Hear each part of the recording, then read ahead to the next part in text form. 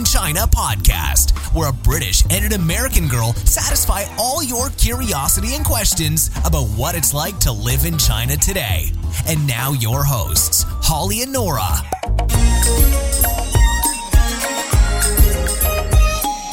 I hope you all have been missing us, because we're back. A lot of people have been missing us, Nora. I mean, seriously, I've just checked today and we've had emails and messages on Facebook like, where are you guys?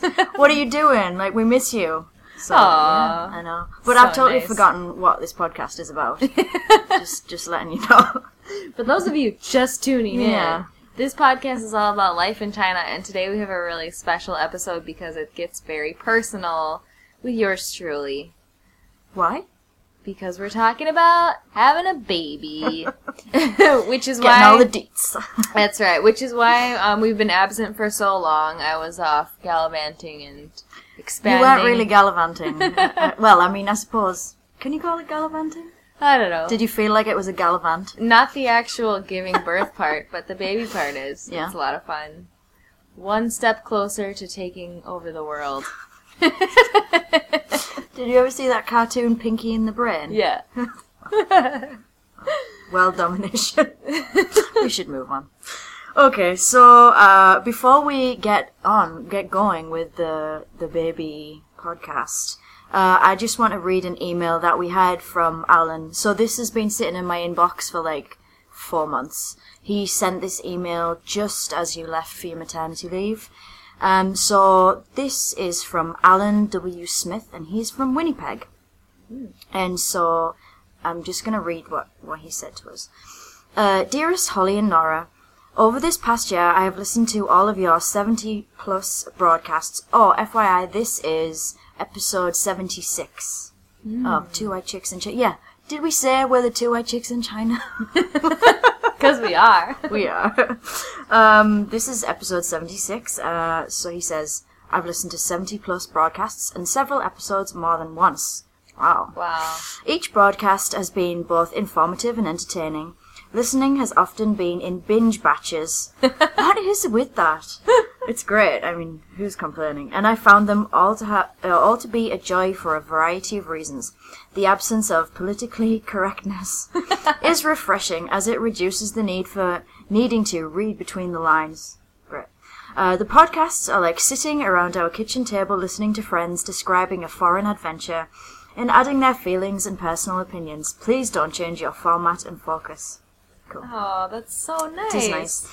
So, Alan goes on to talk a bit about himself. So he says, over the past 18 years, we have been homestay parents to at least 120 students from various parts of the world.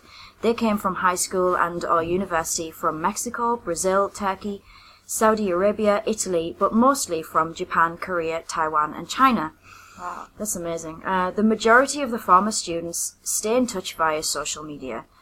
Many have completed school in Canada and are now working here and moving towards permanent residency. There were certainly more than a few Asian students who came here because they were not doing well at home or in school. To save face, the parents conveniently arranged for overseas education, so they would say he or she is studying abroad. Anyway, knowing these students personally and hearing their perspective of world affairs, family, career expectations, and life in general has heightened my interest in other cultures. In the next few years, I do hope to experience life firsthand in a totally different culture. I am especially interested in China. My wife is not so enthusiastic. He goes on to say, I've been working in the IT field for over 40 years and plan to retire next year, 2017, which is where we are now. In preparation for staying active in post-retirement, I recently completed university evening courses and obtained a certificate to teach English as a second language. For many years, I have volunteered and assisted refugees and newcomers to find housing, clothing, and employment. With my ESL certificate, I am now teaching English to adults in the evenings. It has been an excellent opportunity to gain teaching experience and plan to do more volunteering once I retire. This brings me to my questions. So, not only has this email obviously been waiting our response for months and months, but I also felt like Alan's questions were really relevant. because my in-laws have been visiting recently, and so this question is really relevant. He says, as an older man, are there opportunities for teaching English in China? Being paid to teach would be nice, but volunteering would be of interest to me. Large cities do not impress me, so I would be willing to be in a smaller community. Learning Chinese at my age would be a stretch, but I'm willing to make the effort if that is required. Please be honest with your response, as my dream of going to China for an extended period of time to teach may have to remain just that, a dream. He also asks, should there be opportunities for me to teach or volunteer in China? What are some things, what things would encourage my wife that spending an extended period of time in China is something she would enjoy?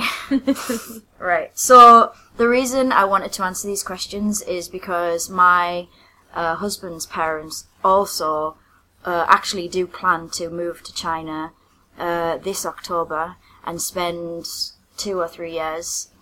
And they also asked the question about working in China.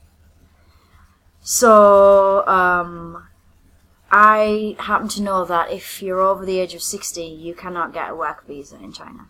Mm-hmm. So if you were to work, it's all going to be not legal, I suppose. Mm-hmm. Which isn't to say you couldn't find work like that. Yeah, exactly.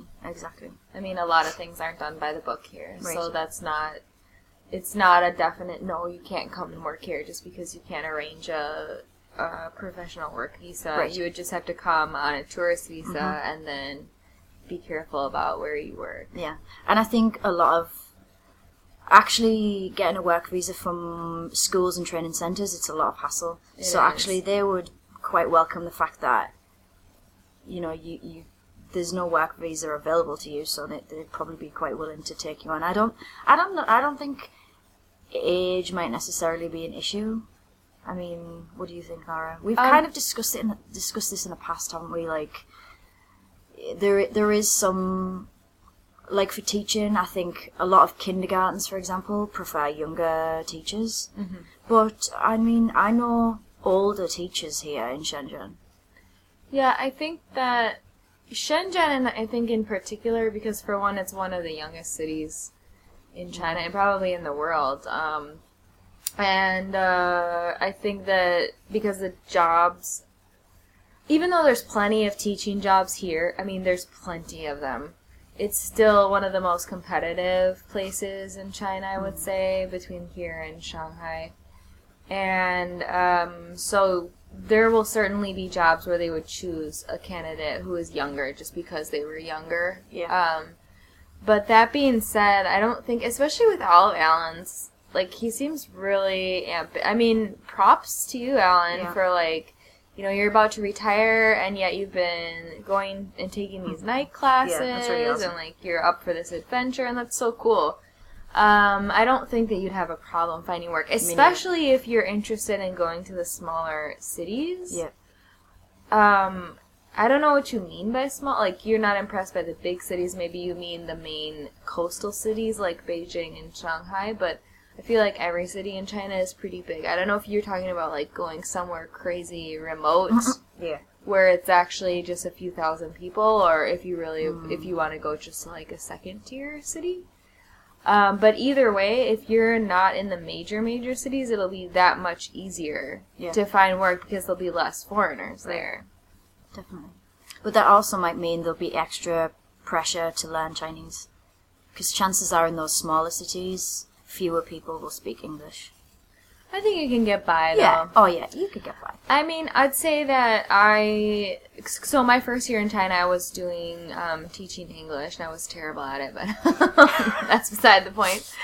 I was living outside of Chengdu in a small town where there were literally only 3 foreigners total, and the other 2 were also employed with the same agency that I was. And I tried really hard with my Chinese studies, but I was starting from scratch, and so even after a year, I didn't really know how to speak Chinese. But the other 2 foreigners were not really even that interested in learning Chinese, and they got along just fine.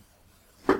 So definitely it makes things easier if you learn Chinese, but that's definitely not a requirement either. Like, don't think that you have to spend the next 5 years perfecting this language before you come here. It's better you just come here. Oh, yeah.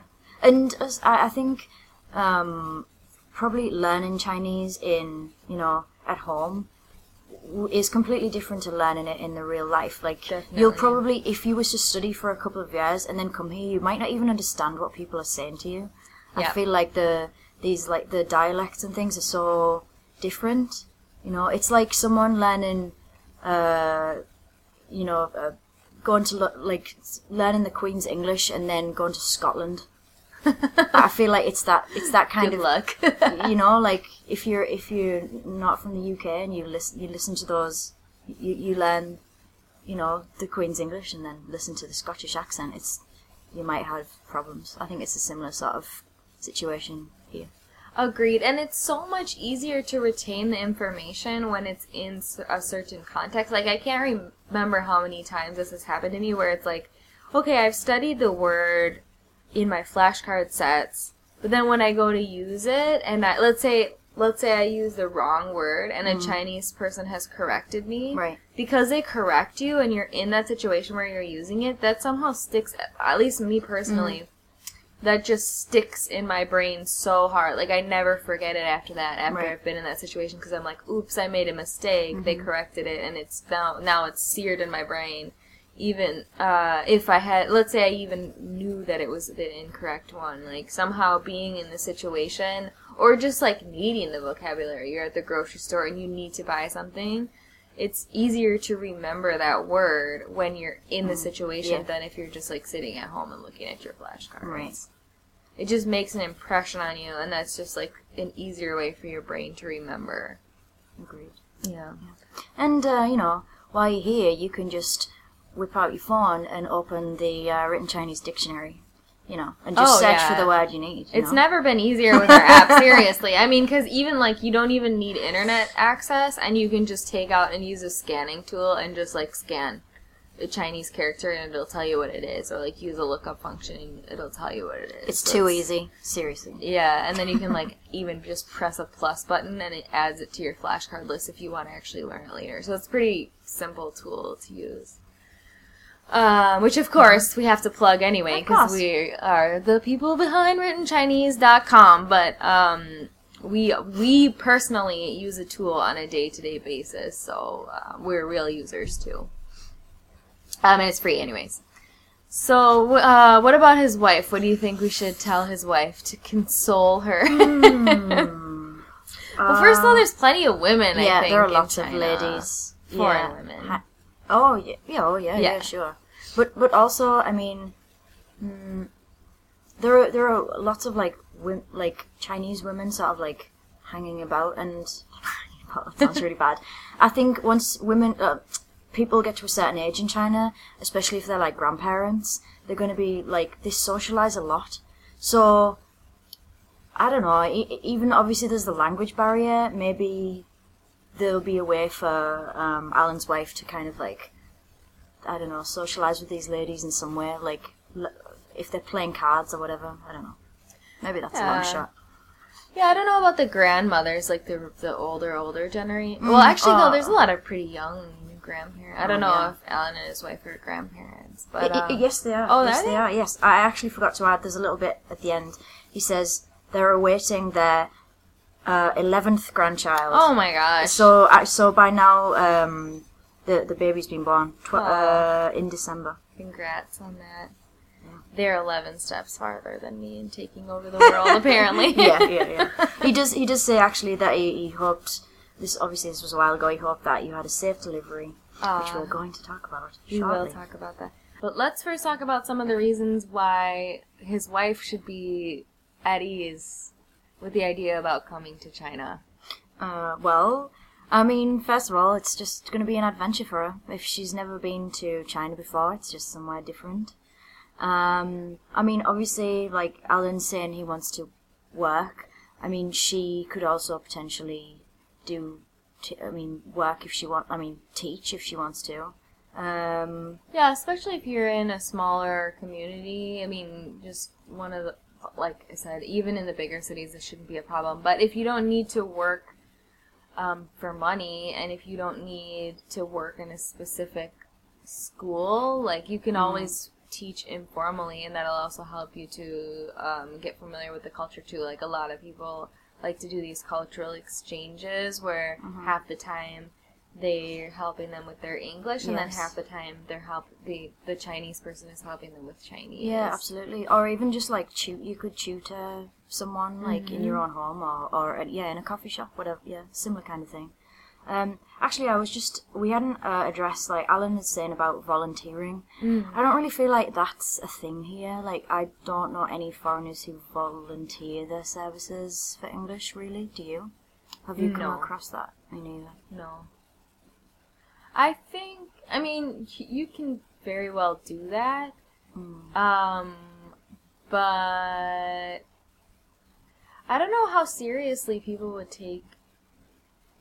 I don't know. I'm not really sure this whole volunteer. I mean, because in general, there isn't a large volunteering scene. Definitely not. Or like charity scene in China. I mean, it's becoming a thing in the bigger cities with like the hoity-toity rich people, which I don't know if it's like actually legitimately because they care, if it's more like kind of like for show. Face.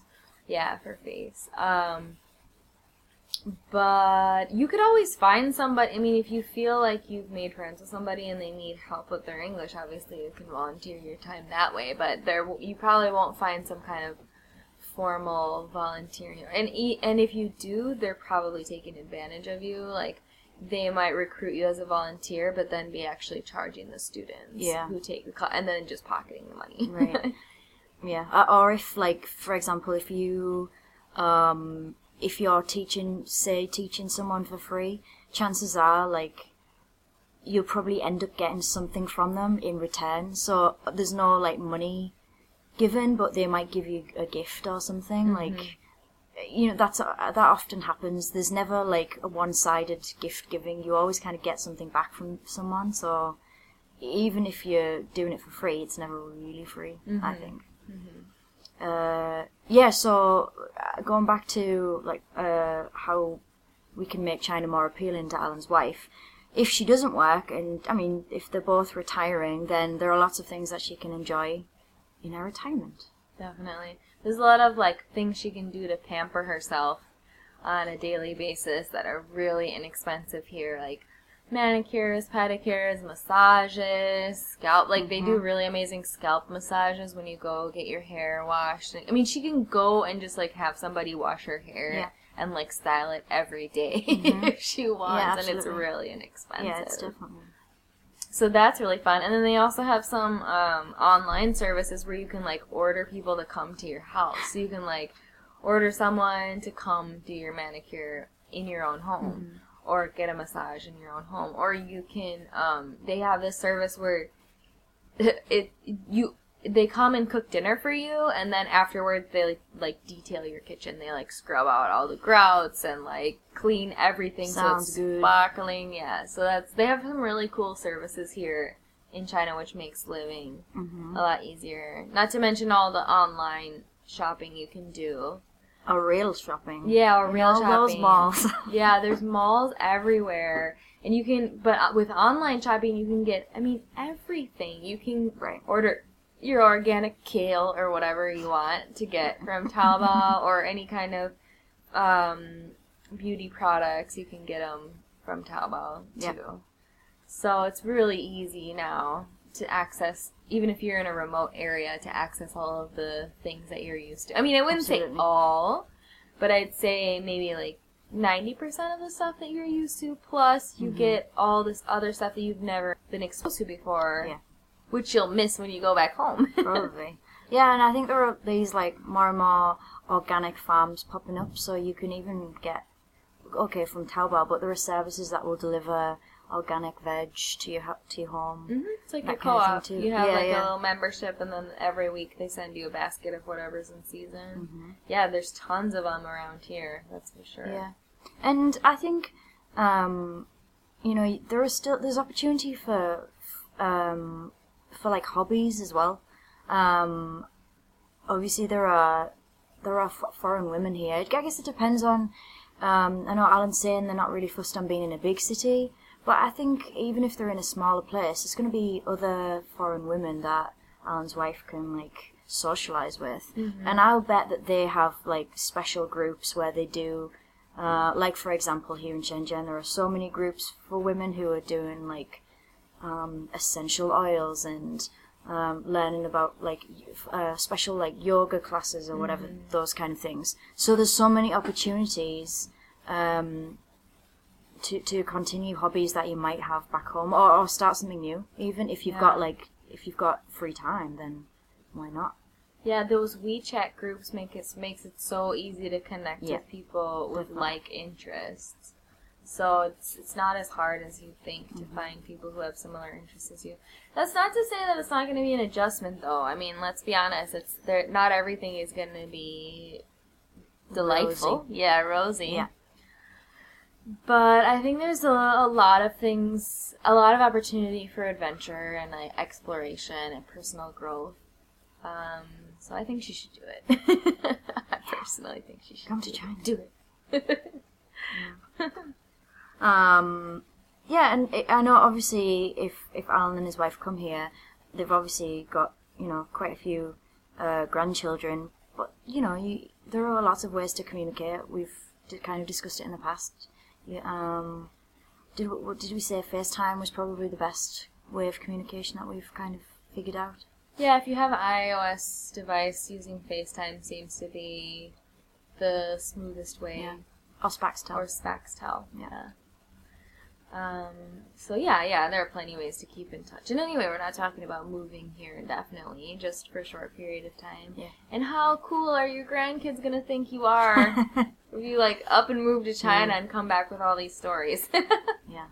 And goodies, all the like weird like Chinese snacks that you can bring back for them. Yeah. Yeah. Okay, so maybe we should move on to your story, Nora. Maybe we should. Okay. It's always hard to kind of like put myself back, even though it was not that long ago, putting myself back into the perspective. It's like if you break your arm or you break your leg, while it's happening, you're like, this hurts so bad. And then afterwards, you're like, it's not so bad. It'll be okay if it happens again. Yeah, so I've been trying to remember accurately exactly how the experience was having being pregnant and having a baby in China. And I'll try to keep this as short as possible because, I could talk on and on and on for ages about this whole experience because... You could write a book. I could.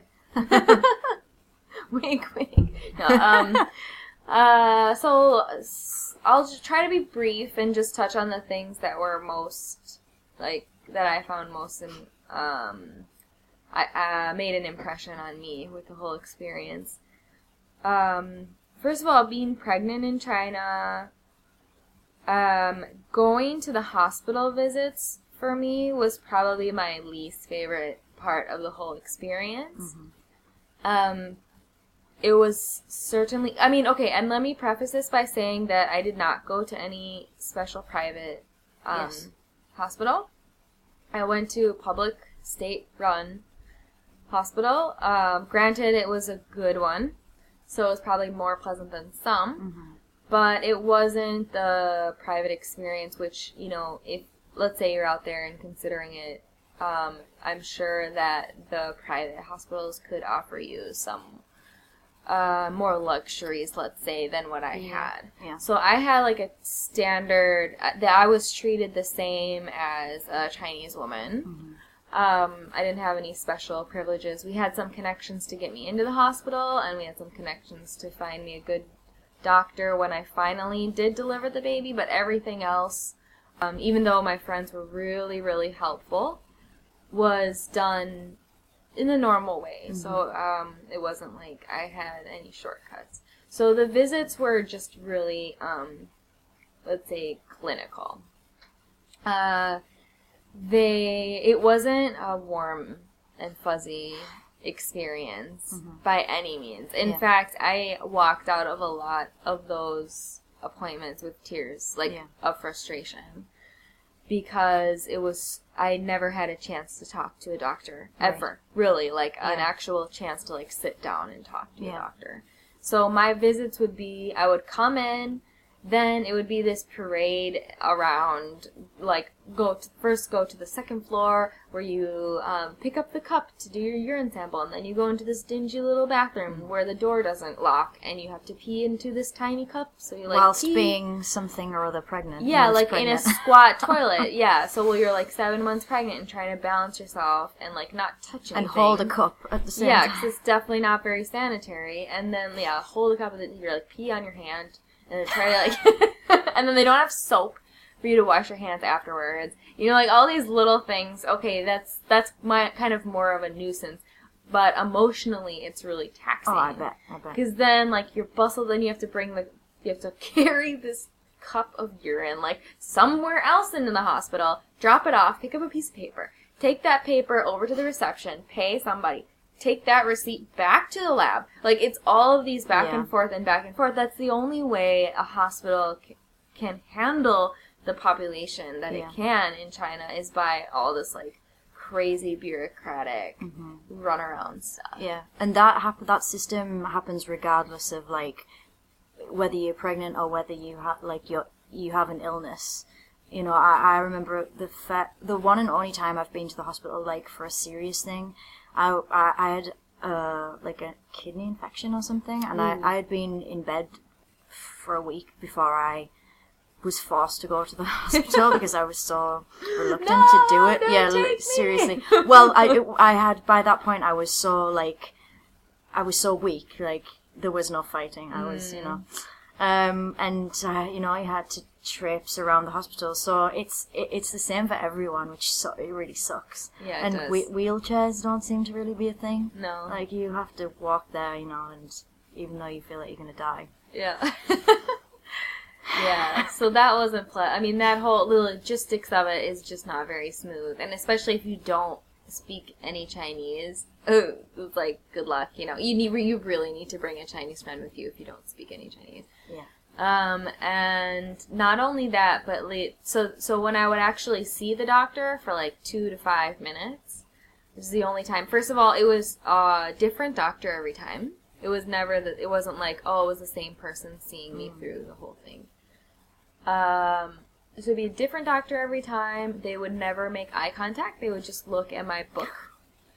And then It's too much time. Yeah. To look. Well, up that's at what it is. And I would be waiting in line. Okay, so I would wait in line. You'd get this number that said you could go see the doctor. Then, once you have the number, you stand in line with other people. But people don't like to stand in line properly in China, especially in a hospital. And so you're standing there, and other women are just cutting right in front of you and pushing their way into the office. And so it just becomes very frustrating. And then when you finally make it to see the doctor, he or she doesn't even make eye contact with you. She barks out some kind of order for things you need to take, doesn't tell you why or what it's for, and then you're dismissed. I'm amazed that there aren't, like, seriously, like, hormonal women who've just, like, massacred people. Right? You know, they must just get so frustrated and angry. Well, I think that they're them kind of just, just like, used to it. Yeah, because that's the other thing is, like, crazy. being pregnant. You know, you have enough stuff going on in your know. body, especially towards the end. You have enough stuff going on in your system that even just, like, going shopping can be sometimes really frustrating. I'm sure. And not to mention doing all this crazy stuff. So the appointments were my least favorite thing. I have an advantage, though, because my father actually delivers babies for a living. So basically what I did was I just trusted the Chinese system to do the clinical stuff. And they did it brilliantly. Mm-hmm. They ran all the right tests. They caught anything that looked suspicious. They had terrible bedside manner, but they did everything technically very proficiently. And so I used them as the technical side of things, and then I would kind of run to my dad for the more, like, emotional support and yes. say, like, is this normal? Yeah, this like, is how I feel. Yeah, Dad, is this right? Is this okay? Exactly, because, like, in China, they still have this mentality. And my dad was saying in the 50s and 60s in the U.S., they still had this mentality, too, where it's, like, the doctor knows best, and you don't need to question it. You just need to follow the instructions. Yeah. So in China, it's the same way. It's like they just tell you what to do. They don't tell you why. Or they tell you, you take this, and you're like, what? Why? What is it for? And they don't give you no explanation for it. They just assume that you just follow orders like a soldier. Yeah. But then I would talk to my dad saying, like, this is what's happening. This is how I'm feeling. Like, is this okay? Like, just so I had kind of a nice support system in that way. Yeah. Just to keep me a little more balanced. So, yeah. Well, let's move on to the actual delivery of Dalia. Yes. So, Dalia Rosna Zlatuzarova Makova. So, my husband is Bulgarian, obviously, on that name. Which, by the way, that name caused them huge problems in getting her birth certificate because Chinese names are 4 characters at the most. Most of the time, they're 2 or 3. Yeah. So, Dalia's name has over 30 characters. And so that was a huge problem because they couldn't fit her name. The line's not big enough. Yeah, they couldn't fit her name on the standard because, they couldn't change because it's like a nationwide document with, like, all this special, like, gold. They have, like, gold, what do they call embossing or whatever on it. So it looks very official, this, like, birth certificate, So it's not like they could just, like, make a different one. And so they ended up printing her name in these tiny print that you almost need, like, a magnifying glass to see her name on the birth certificate, but we ended up getting it. So she was born on November 12th of 2016 at 12:03 a.m.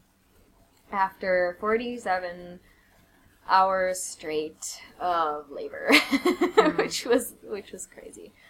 One of the reasons, there were quite a few reasons why I chose to go to a state-run hospital as opposed to a private clinic in China.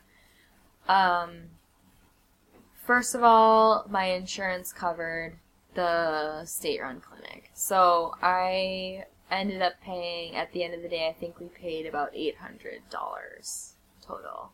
And that includes all the visits, any medication that I took, and the delivery and discharge of our baby. So $800. So that was obviously subsidized by the government. So a private hospital would have been much more expensive.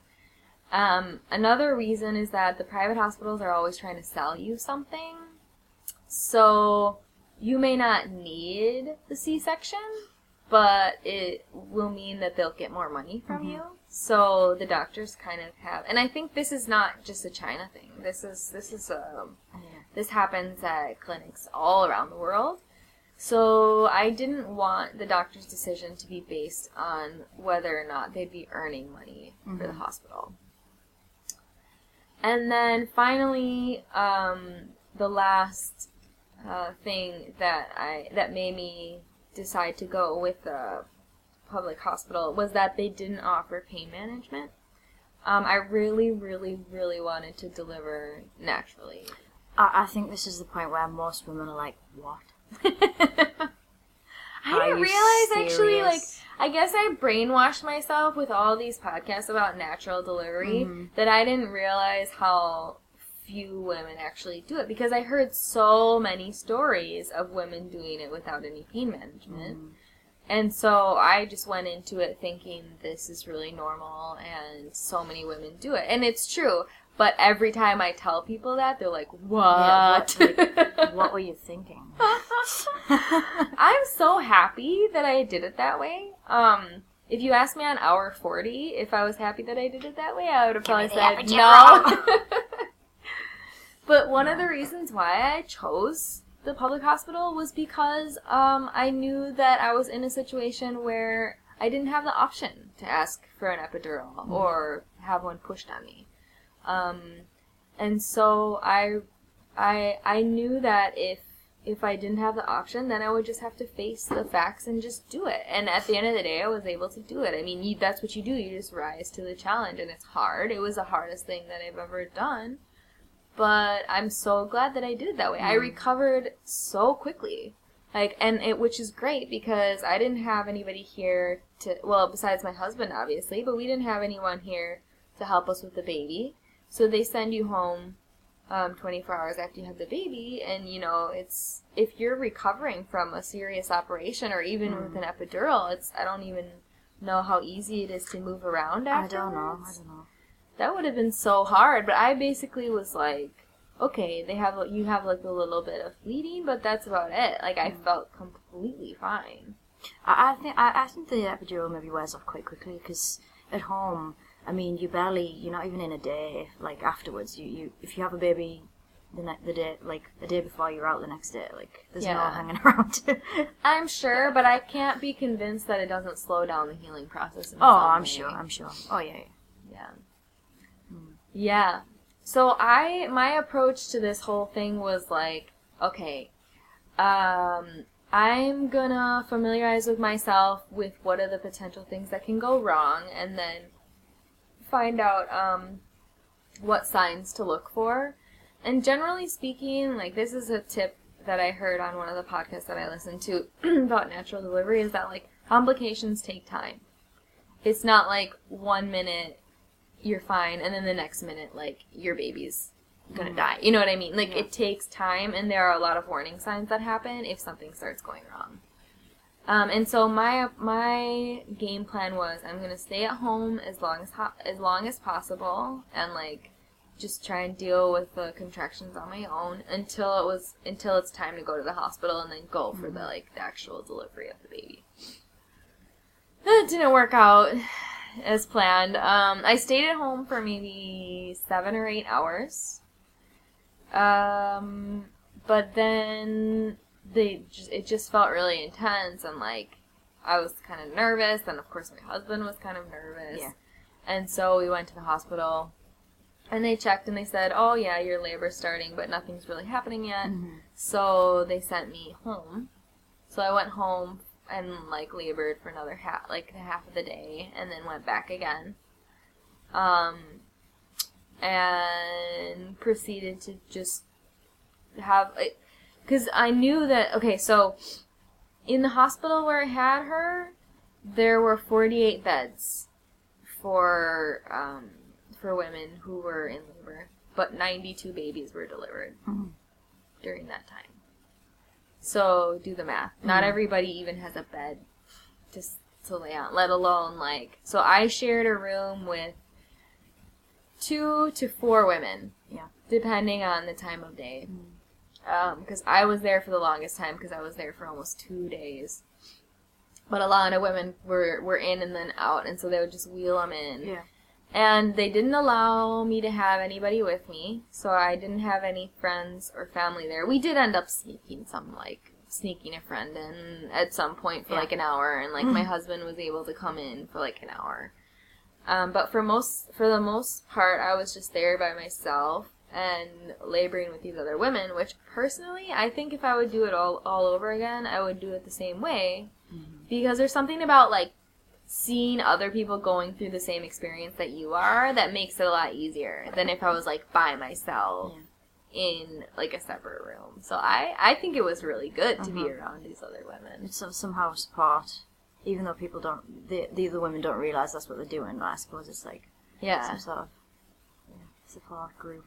And it's also like, okay, you're having contractions, but you see the person next to you who's, like, getting really close to delivering the baby, and she's, like, screaming, and you're like, okay, I'm having contractions, but at least it's not as bad as her. It's not like that. Yeah. And I suppose if everyone's screaming their head off, it's like, you feel like, oh, okay, I can do that as well. Yeah.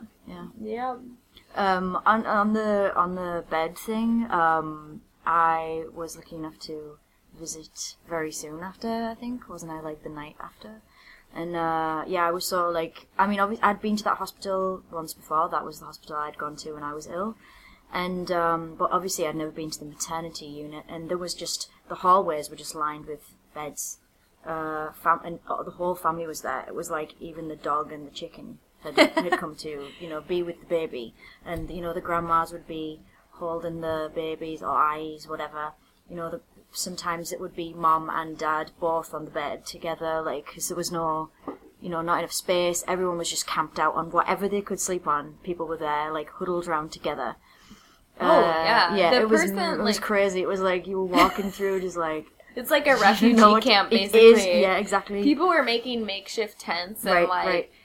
So I shared after the baby was delivered. Then I was also very fortunate to actually get a room. Was sharing with another woman who had a baby, and she had both sides. So her husband's parents, her parents, and her husband, and they had set up a sleeping bag and they had suitcases with all this stuff and they were prepared. They had a hot plate. They were making her all these different soups and stuff like that for her to eat. And they had all this gear and they were just huddled around her, and every move she made they were dictating it's not okay to do this, and you need to do this exercise, and you need to eat this and drink this and blah blah blah blah. And she was just laying there like this empress.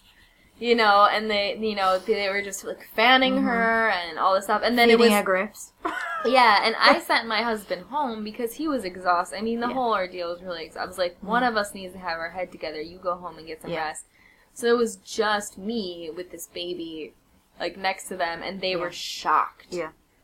They couldn't believe. They were like, you can't take How care are of this coping? baby by How yourself. are you coping by yourself? But yeah, that was after after the fact. So the actual getting the baby. So basically there isn't a whole lot of interesting things. They did try to move things along by giving me some kind of a Pitocin to get things started. After let's say after 24 hours. Nothing was really happening yet. I had contractions all the time, but there wasn't anything actually happening. And so I just refused, and it was fine. Yeah. That was the only time that I think they weren't even pressuring me. They were just saying, we think you should, to speed things up, you should do this. And I said, I called my dad, and he said, everything sounds normal to him, so he said, I think you should just wait. Yeah. And so I just waited. And then they did manually break my water to get things, because that was after 35 hours or something like that, and still nothing was happening, so they broke my water. And that was a really weird sensation. It was actually it sounds like it might be painful, but it was relief kind of a thing, because all that pressure built up, and then they just basically popped it like a balloon. It was Feeling a little bit squeamish right now. Sorry. Yeah, you knew what this was about. I know. Maybe we should have prefaced this whole podcast by saying there may be some, squeamish conversation. I'm not going to go into super gory detail, although I'll tell you that later. But so yeah, then they broke my water, and then things finally did start picking up. And then once I got really close, I was taken into the actual delivery room. So that's the other thing too, is where you're laboring and where you actually deliver it is two separate places. They're very near to each other. But you can hear, it's just down the hall. It was just down the hallway, so you could hear all these babies being born. As I'm going through the labor, I could hear one by one all this wah, wah, over and over and over again. And I'm like, when's my turn gonna come? Because so many babies were born while I was there, and I was just waiting and waiting and waiting. So I went into the delivery room. Everything was going okay. It was really intense.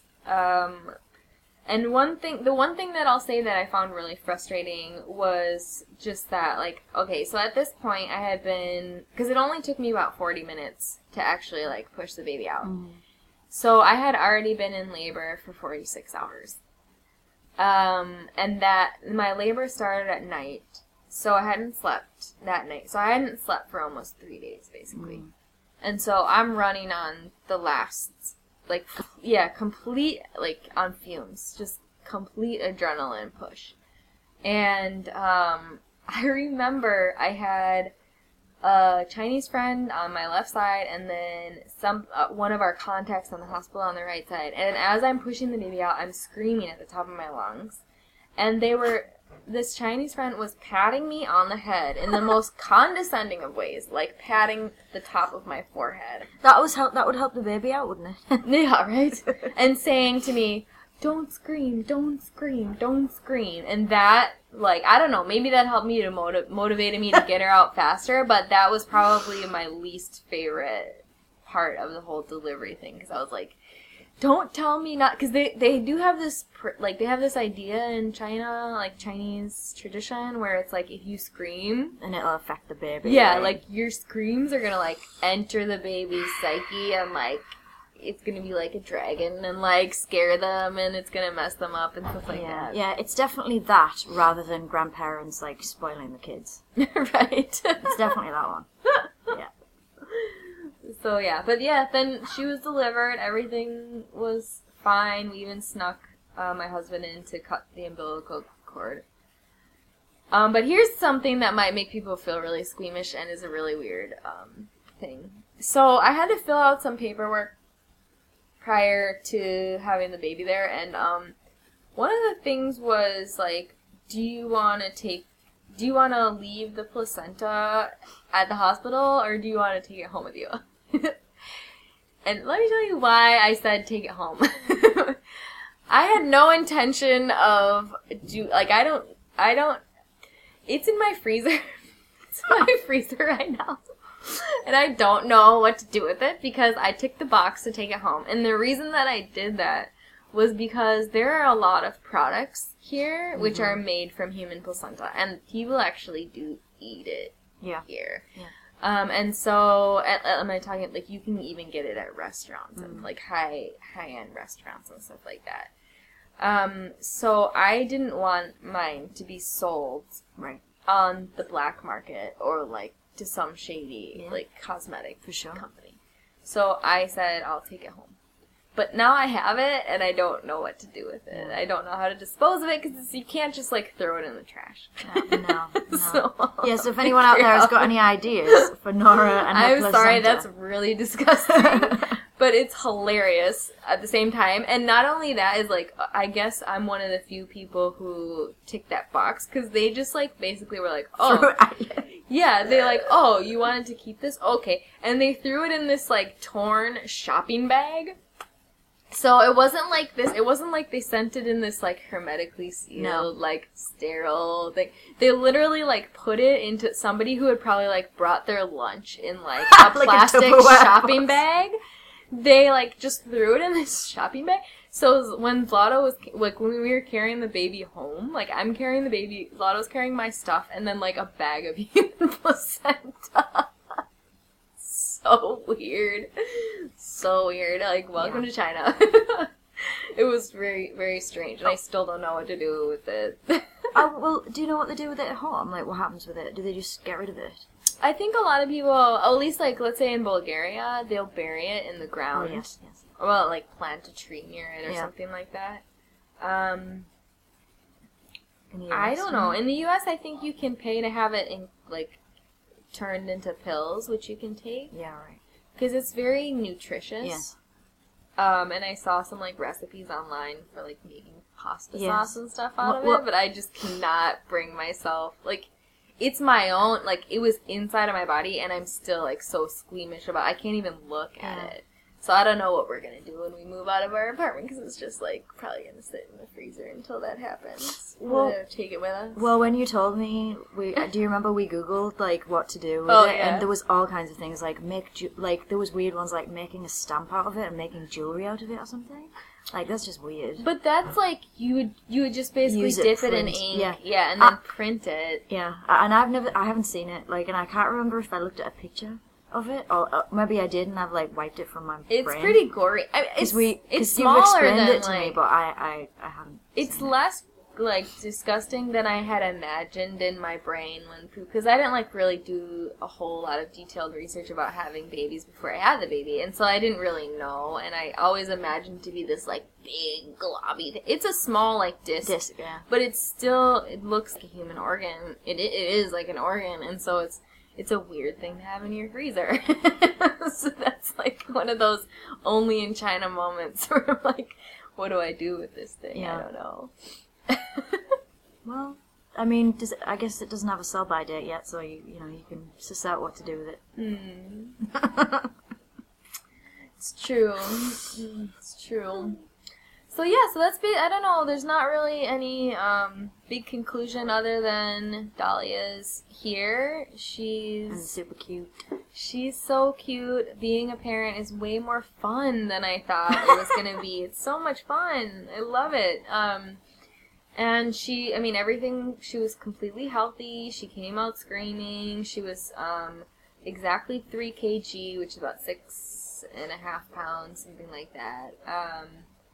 Everything since then has gone just fine. I take her to the local clinic to get vaccinations. I just follow the Chinese vaccine schedule.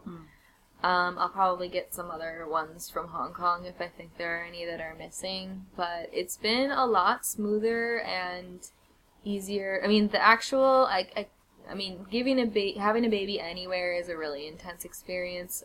I don't think that my being in China made it any more difficult other than the appointments. That's kind of my summary, is that it would have been a challenging experience no matter where I was. Yeah. And I'm definitely not sorry that I had it here. Mm-hmm. In fact, I'm really grateful because I don't know how many hospitals in the U.S. would have let me wait so long with having so many contractions for so many hours, and then would have not offered me, because I'm telling you, I would have taken the epidural had it been offered to me halfway through. But I'm so glad that I didn't, because you get all these great hormones afterwards, you heal really fast, and I'm not trying to be an advocate for natural birth, whatever, women out there who are listening, whatever you decide it's totally your decision, but for me it was the right one, and being in China made it more possible for me. And it's fun taking Dahlia around everywhere I go now. I just hear people yelling, almost yelling, they'll see me walking with her across the street, and I hear this in Chinese, of course, we're oh my god, that baby's so cute.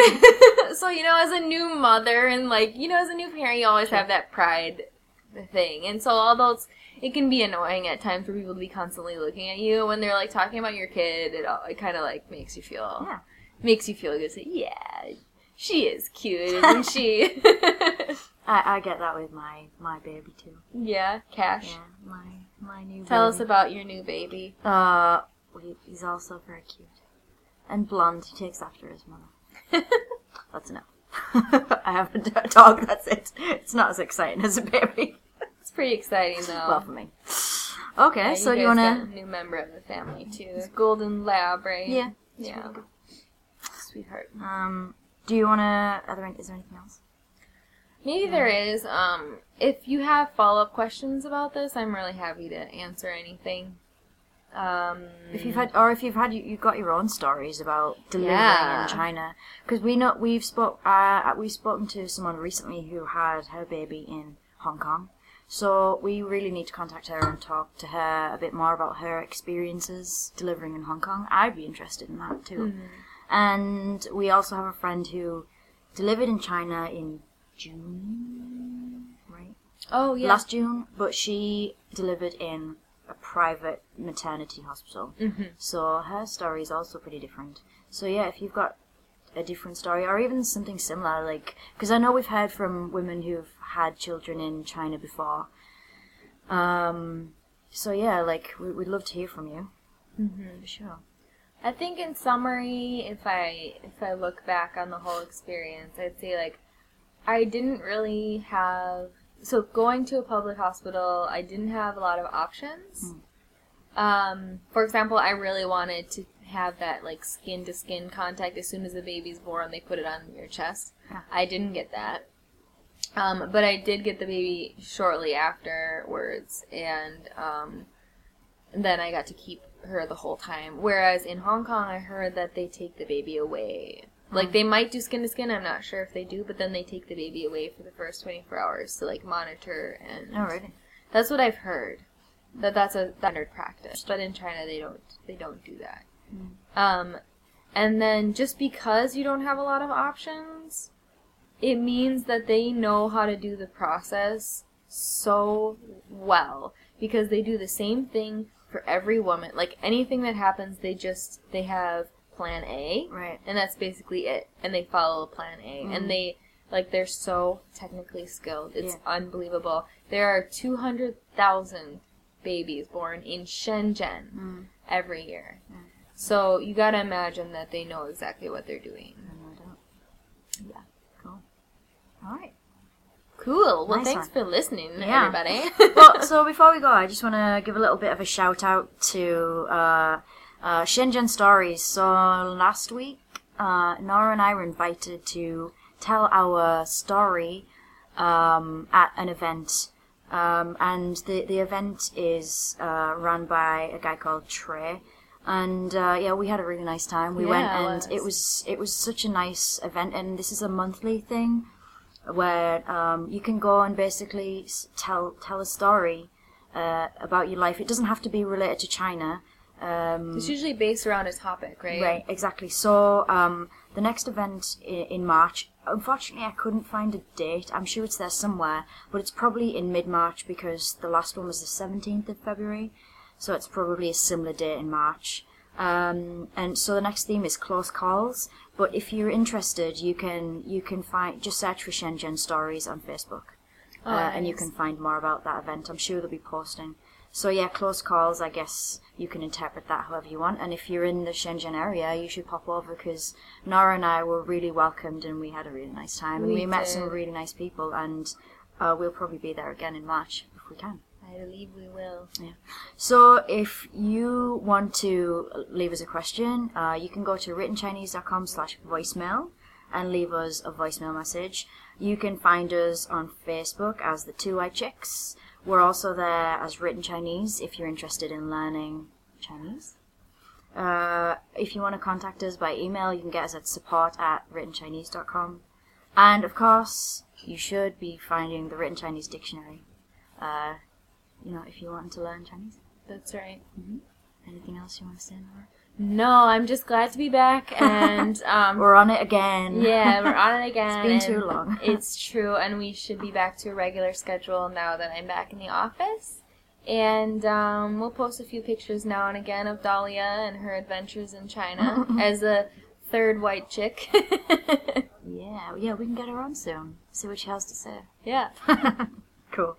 All right, check us out again. Bye. Bye.